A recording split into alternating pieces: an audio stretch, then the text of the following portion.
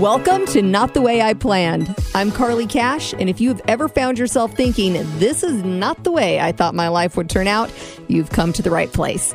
Each week we'll have inspiring interviews, plus tips and tricks to living your best life, even if it's not the life you planned.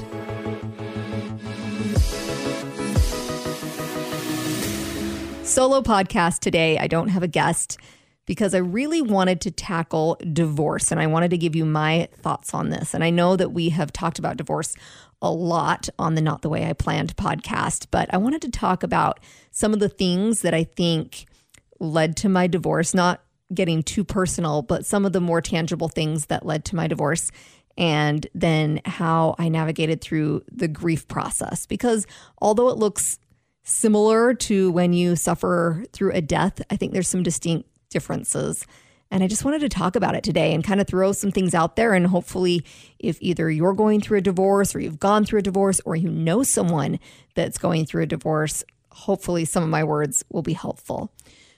So if you have listened from the beginning, I have shared my story of getting married when I was 21 years old before, but I'll go over that just briefly.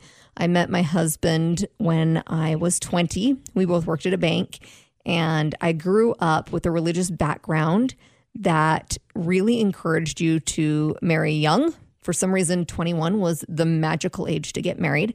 And I thought in my head that if I was any older than that, I was certainly going to be an old maid. I was going to be the lady that lived with a bunch of cats when she was 70 or 80 years old. And so I met my husband at a bank. We were both working as tellers at a bank, and I liked him quite a bit from the get-go. He was just a nice guy, and we started talking. We had some things in common, but I was confused because I'd had my heart broken a couple of times and had crushes on boys a couple of times where they just didn't like me back, and it hurt. And so I'd gotten to a place in my head where I said, you know what, I'm not going to do this. Two people can play this game, and I'm not going to take anything seriously. And he was in a place where he was looking for a wife. And so things ended up moving much quicker than I wanted them to. But because I felt like I was at this magical age where I should be getting married, and this was my opportunity, and I liked him. He was wonderful. He was my dear friend. I thought, this is the guy, and this is what we should do. So we dove into things very quickly. And one of the things that, looking back, I'm like, why didn't we do that? We didn't discuss so many things that are important to discuss before you get married. So we didn't talk about finances. We didn't talk about romance. We didn't talk about how we wanted to raise our kids. All of these things, we just kind of took the dive and started playing house. And then these issues would come up and we'd argue about them a little bit, and then we would just sweep them under the rug. And I would always think, look, we're married, we're going to always work them out. And I never anticipated that divorce would ever happen to us, because that always happened to other people. And I will say, for a good majority of our marriage, we were fairly happy. We had issues, but we had a lot of happiness as well. And so when people say, well, why did you get divorced? There's not an easy answer there. I know with some divorces, it's a little more cut and dry. One party cheated on the other, or there were addiction issues, or there were abuse issues. But with us, there were just all these little things that aided our relationship, and we didn't fix them. And I think even more importantly, we didn't fix ourselves. So I was not very good at saying I'm sorry and recognizing that I was wrong. And I'm sure there's things that he would say he would do differently as well. One thing that we did that if I could go back and change, I definitely would, going into a marriage, is we put our kids in front of our relationship. And that was with good intentions. I think we both very much wanted to be great parents. And so when our son Boston came along, it was all about taking care of the baby before ever taking care of the relationship. And so we didn't get babysitters as often as we probably should have. We didn't go on dates as often as we should have. And any mother knows that when you have a baby, and especially when you're working and you have a newborn, you're flat out exhausted. So at the end of the day, I just went to bed instead of spending time with my husband. And looking back, I regret that. The other focus that I had, and I just put way too much attention into this, was my career. I've always been a pretty determined woman, and I wanted to succeed in the workplace. And so I took my job very seriously. In our situation, I work odd hours. So throughout most of our marriage, I was getting up in the middle of the night to go to work. And we became those two passing ships in the night where I went to bed super early because I had to get up at 2 or 3 a.m. And then he had more of a typical work schedule. So he would get home at 6, 7 o'clock at night sometimes. And we didn't spend that quality time that I think is so crucial in a marriage. Moving forward, spending an hour or two every single night together and just connecting, even if you're watching a show or talking about your day, it's just massive. And I didn't recognize that at the time. I thought, you know what, we'll have a date in a couple of weeks. And we really stopped connecting on a daily basis. Even when we were in trouble, I was in constant denial. So I kept kind of fighting for him to save the relationship, but I wasn't communicating about it and I wasn't taking action. So we would get in an argument and I am the queen of giving the silent treatment and then expecting the man in my life to read my mind. And I think we as women are great at this. And then he would, kind of pull back and do the same thing. And we wouldn't resolve things. We would just stay mad. And I've really learned how important that communication is and how important it is to humble yourself and come forward and say, okay, what did I do wrong in this scenario? And it's okay. Maybe they did something wrong too, or maybe you aren't always the party at fault, but it's not so much about the argument. It's about the communication process after and how do we resolve it. And I can't emphasize enough how important it is to tackle all of those issues instead of burying them. It's so easy to say, you know what, I'm just going to let this go, even if it's eating me up inside, and move on and be happy and not get in an argument. But sometimes that argument is necessary. And then you've got to work through it in order to solve it and have a stronger relationship. So we were married for 15 years. I think things got really hard the last 5. I was working full time. I was very engrossed in my job. I think I felt a sense of pride and got a little bit of an ego about what I was doing. I felt like my job was more important than his. My job was cooler than his. And at the same time, a lot of issues from my past started to surface. So my insecurities about my body, the way that I felt about myself started to surface, and I hated who I was. I really did. A part of this was I became hyper aware that I had scoliosis. And so I felt like I looked like a monster in the mirror. I thought he can't possibly be attracted to me. So I pulled away from him physically, and I just put all of my attention into work and the new friendships that I found at work, which I excluded him from those friendships. That was a huge mistake. I felt like this was more of a rebellious group and he wouldn't fit in. And so I didn't include him. We would go out. I would go out with friends and not include my husband, which was a massive mistake. And things just started eating at our relationship bit by bit. But I think that maybe we were both in denial that it would ever end in divorce. So we sought counseling at one point, and it really wasn't effective for us. I don't think we found the right counselor. So she took my side on a lot of things because she had similar religious perspectives as I did, and she was a woman. And so she was kind of pro-female, and we needed a counselor that could really, truly look at both sides and help us work through it. And that's not what we found. So we would walk out of therapy even more angry with each other than we did going in.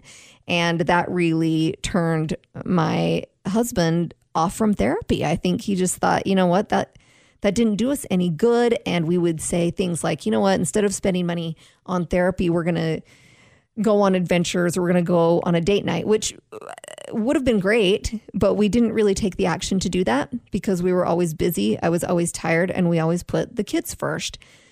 I think that leads to one of the bigger problems in our marriage, and that is communicating your needs.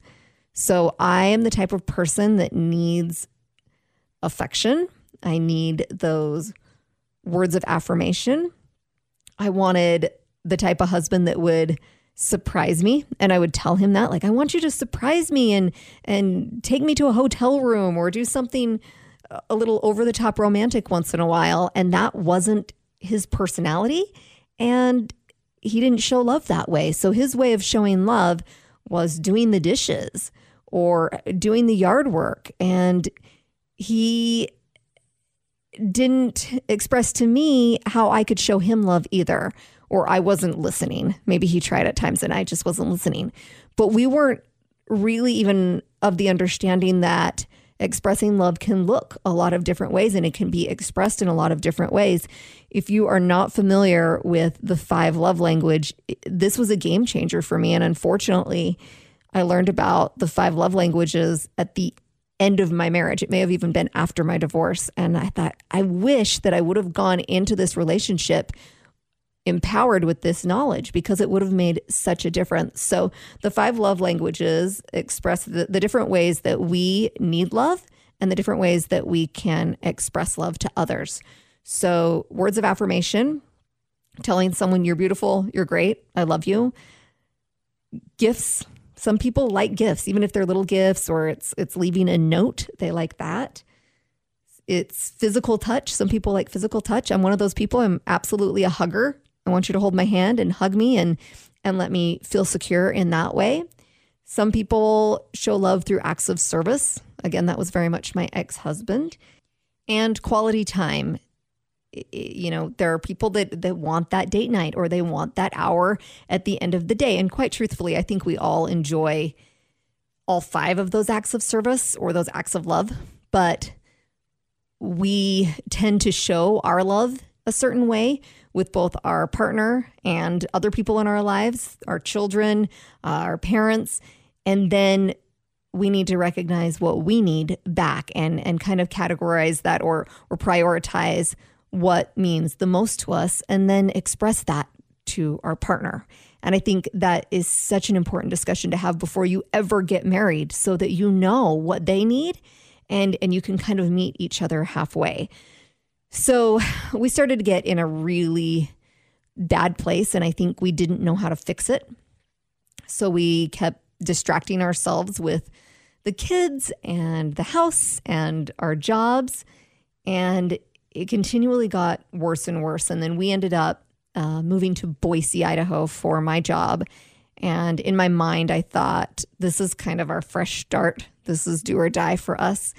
And I was away from home for the better part of 4 months. I was traveling back and forth on weekends or every other weekend, but it gave me a lot of time to think about what I wanted. And I felt recommitted when my family joined me here in Boise, Idaho. But all of our troubles followed us, every single one of them. And we just didn't know, or we didn't have the tools of how we could fix things. And I think, honestly, when I look back, my ex-husband and I were probably not the right match from the very beginning. We had a lot of challenges that came our way, but we were not a great match at the beginning.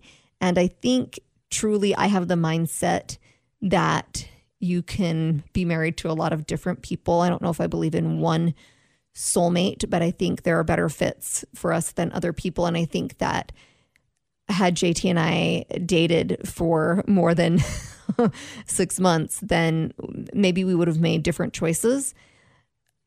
That being said, I'm so grateful that I married him. I have 2 beautiful children. We have 2 beautiful children together, and we've taught each other a lot. And even after our divorce, we've learned how to restructure that relationship and how to still care for each other in a different way and how to work as a modern family and how to co-parent and give our kids what they need in making them feel safe and secure. So, like I said before, I was very much the type of partner that would throw out the silent treatment or even throw out threats. I used the word divorce early on in our marriage, kind of as a threat to see what kind of a reaction I would get. And I wanted him to say, no, I love you. I want to fix this. And, when you do that long enough, they start to take it pretty seriously and they start to think about it. And so I would throw these things out. I wasn't taking a lot of steps to make the marriage better. And he wasn't either. I think that he grew very tired of the issues that we had and he didn't know how to fix it. And neither did I. So I started seeking therapy and individual therapy, and we didn't do marriage counseling anymore. I don't know if that would have fixed things or not. I think by the time I entered therapy myself, our relationship was probably too far gone. But again, for a long time, I was in denial that we would ever get divorced. I just held on so tight to that picture perfect family that we had. It looked great on Christmas cards and it was everything I wanted. I wanted to be married. I wanted to have these two darling children. I was very much of the mindset that I wanted my Facebook page to look good and tell myself that I was succeeding in life and tell myself that I was happy. And I don't think I understood what true happiness meant or where that came from.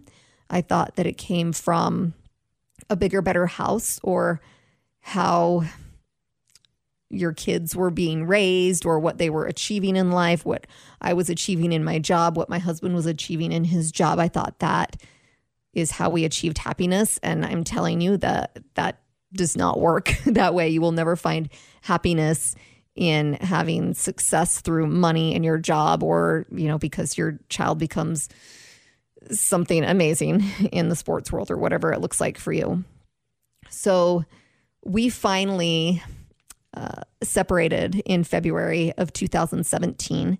I remember having this conversation. We'd talked a lot, but having this final conversation, it was actually in the parking lot of Home Depot. And we just said, what are we doing here? We both were not very happy. We talked about the fact that we weren't spending time with each other in social settings. So we had developed different circles of friends and our priorities in life had changed. My religious views had changed a lot, and his religion is something that's very important to him, and it's very much a part of his lifestyle. And so we came to this conclusion, and it felt more final than any of the discussions that we had had before, but it still felt very surreal.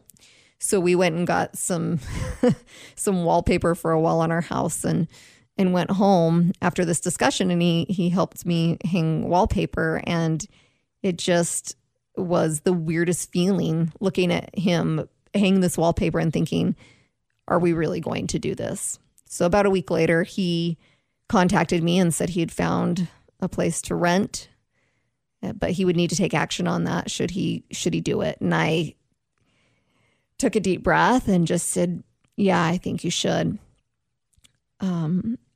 A few weeks later, we had to set our kids down and tell them that we were getting divorced. And it did not feel real. It seemed like I was watching something on television, some horrible scene on television.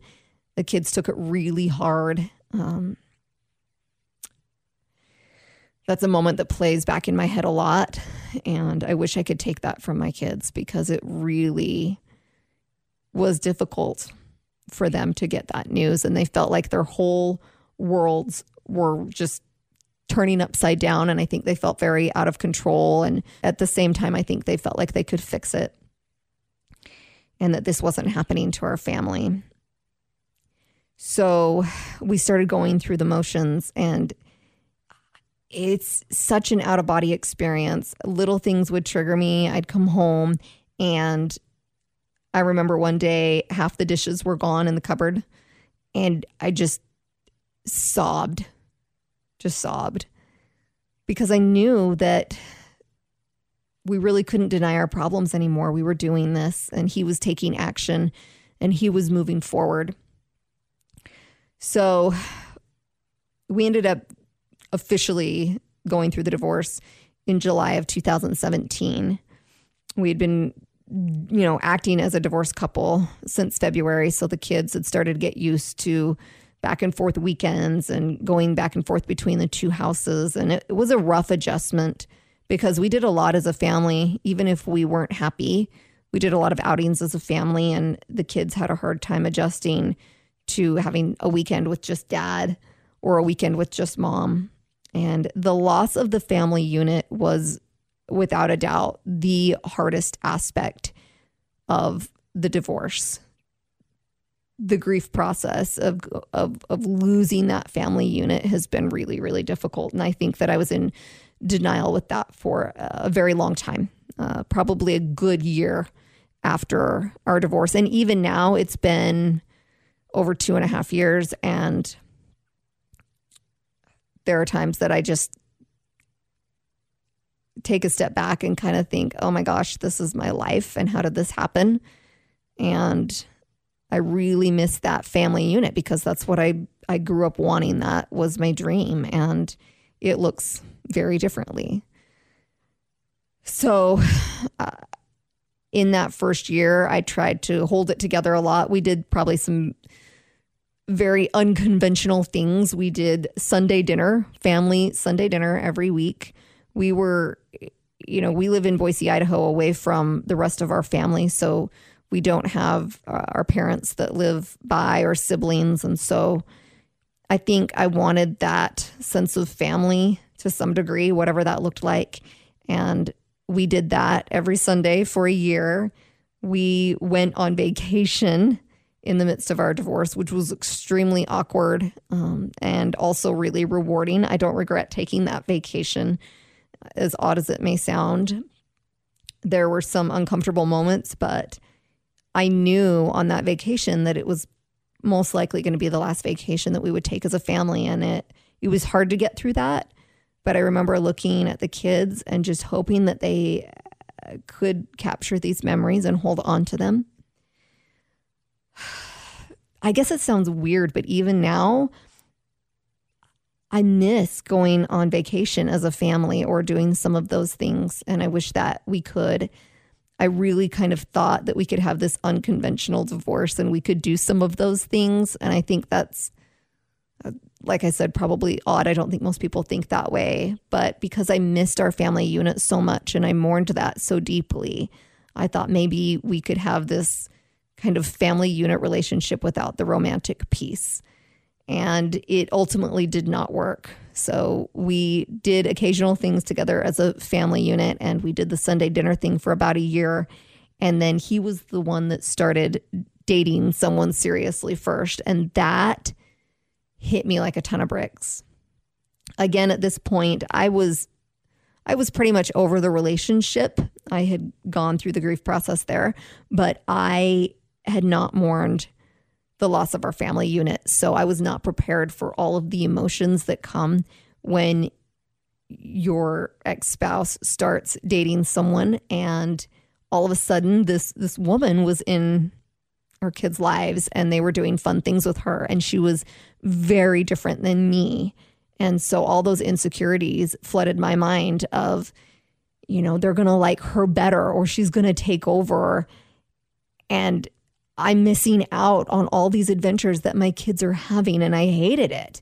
And so my ex-husband and I started arguing a lot more. We had to set boundaries, and that included, no more Sunday dinner because she wasn't comfortable with it. She wanted to feel secure in her relationship with my now ex-husband. And so everything had to look different, and we had to, live our lives like a more typically divorced couple. At this point, I had also still continued to kind of rely on him emotionally. So something bad would happen in my day, and it was a natural response for me to reach out to him emotionally. And I had to learn to not do that so much because his role in my life had changed. And we started, setting boundaries to pretty much just talk about the kids, not talk about who each other was dating, because that just stirred up way too much emotion. And overall, it helped. We stopped following each other on social media. That was big for me. I know a lot of couples that are able to follow each other on social media, but for me, I couldn't stand seeing him have adventures with the kids without me, or appearing like he was super dad. That's how I perceived it. I just wasn't in a secure enough place with myself to be able to handle that. So that was one of the best things we did. I literally blocked him on social media, which sounds funny, but I just told myself that it wasn't healthy for me to follow him, and it wasn't healthy for me to follow his family members. As much as I have deep respect for his siblings and his family members, seeing these glimpses of my old life made it really tough to move forward. I also recognized at this time that I had neglected to move forward even in my own home. So I was still sleeping on my side of the bed, and his side of the dresser drawer had remained empty, and I didn't use his sink in the bathroom. And I had this aha moment one day where I was like, I can't move forward if I don't start living in this home and in these spaces like they're mine and they're not his anymore. And so I started sleeping on his side of the bed, or in the middle of the bed. I put my non-seasonal clothes in his side of the dresser drawer. And it sounds like such a little thing, but it was a really key piece in me moving forward and saying, okay, that relationship is over. There is no fixing it. We're divorced, and I've got to rebuild what this looks like and how can I make this as healthy for the kids as I can. One thing that's been really surprising to me with our kids, I would have thought that any moment we could share together, my ex-husband and even possibly his extended family, that they would welcome that. And that has not been the case. For example, our son has a birthday on the 4th of July, and I thought it would be a great idea to get both sides of our family together. So his extended family, my extended family together to celebrate his birthday. And my son was really uncomfortable with this because he had fear, whether it was justified or not, that the two different sides wouldn't get along or that a fight would break out at his birthday party. And we hadn't given him any indication that that would happen. That hadn't happened in the past. But they created a new normal. And it had been a couple years since we had been divorced at this point. And so the kids had adjusted, and they were used to weekends and time with dad, and then weekends and time with mom, and time with my side of the family and time with his side of the family. And it was no longer comfortable for them to mix those two worlds. And what I thought was giving them something great that most kids of divorce don't get was not the right fit for my kids. And your kids may feel very differently, but I've really learned to pay attention to what is comfortable for them. They didn't want me around my ex-husband's new girlfriend, and I'm the type of person that wanted to invite her over for a birthday party or at Christmas time, and they didn't want us in the same space. And that surprised me, but it didn't make them comfortable. And so I kind of had to set up our own boundaries and our own modern family rules based on what made everyone comfortable and taking everyone into consideration. So I think in the end, now that we're 2.5 years out, I would say I'm still going through the grief process, and maybe this will last forever, I'm not sure, of losing that family unit. Holidays are really hard. And when I see other people go on vacations or take family pictures, those moments are really hard because I know that I had that perfect family unit. But I've also gained so much gratitude in what we do have. I have so much gratitude for the fact that my ex-husband and I are able to work things out and get along for the most part. I mean, we do. We have our differences, but we do pretty well. And I think setting up some of those boundaries and not discussing each other's relationships or diving into things that we probably shouldn't has been helpful in keeping it all focused on the kids. And I've learned to appreciate that we have this kind of quirky modern family, but it doesn't mean that the kids don't have a family.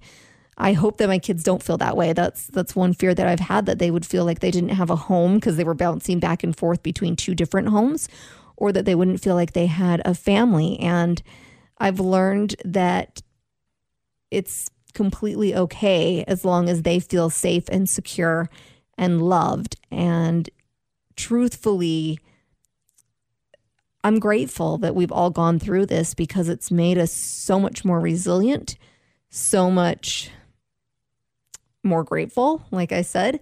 And we've learned that we can do really hard things, and that we can move forward, and that we can find forgiveness, that we can forgive ourselves and we can forgive others.